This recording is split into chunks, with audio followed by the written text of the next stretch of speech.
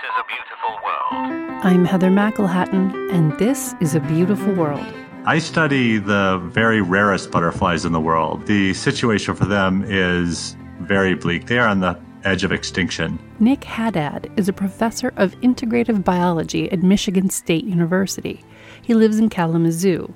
His new book is called The Last Butterflies, a scientist's quest to save a rare and vanishing creature. These butterflies number in the thousands and sometimes in the hundreds. Nick and scientists like him are focused on saving butterflies, and 6 butterflies in particular, the 6 rarest species on Earth: the bay checker spot, Fender's blue, crystal skipper, the Miami blue, St. Francis satyr, and the rarest butterfly in the world, Strauss's swallowtail, whose habitat is sadly found in the sprawling metropolis of Miami.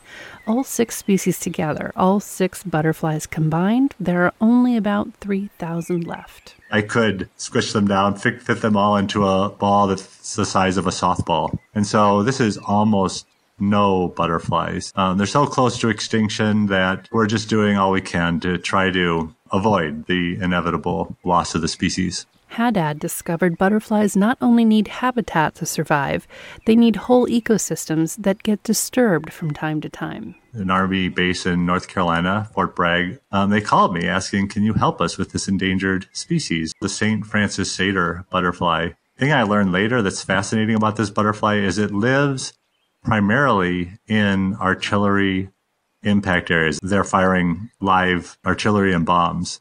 And so it was this crazy scenario where the butterfly was living in what seemed like the worst place for it to live, and it turned out to be the best place for it.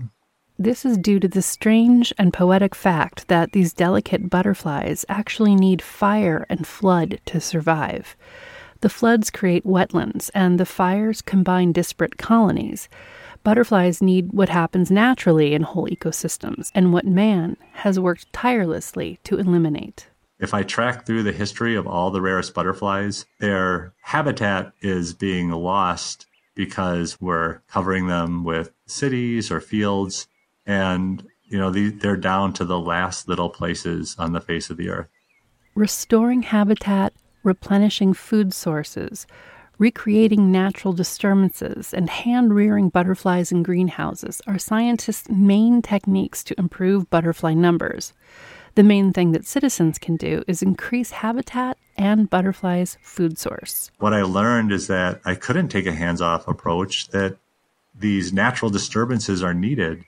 And so my students and I created big experiments where we disturbed places, we cut trees, we flooded areas, but then saw the butterflies rebound. And so in those places, the populations have grown and grown and grown. Now, a quarter of the world's population of the St. Francis satyr resides in the landscape that Nick and his team have altered. Nick stresses it's not enough to want to help. Taking action is the only thing that will help butterflies survive. What I like to encourage people to do is set aside just a little bit of their yard to add flowers for pollinators and butterflies, or food plants for butterfly caterpillars. If everybody does a little bit, it really does add up. Doing just a little bit can mean a lot.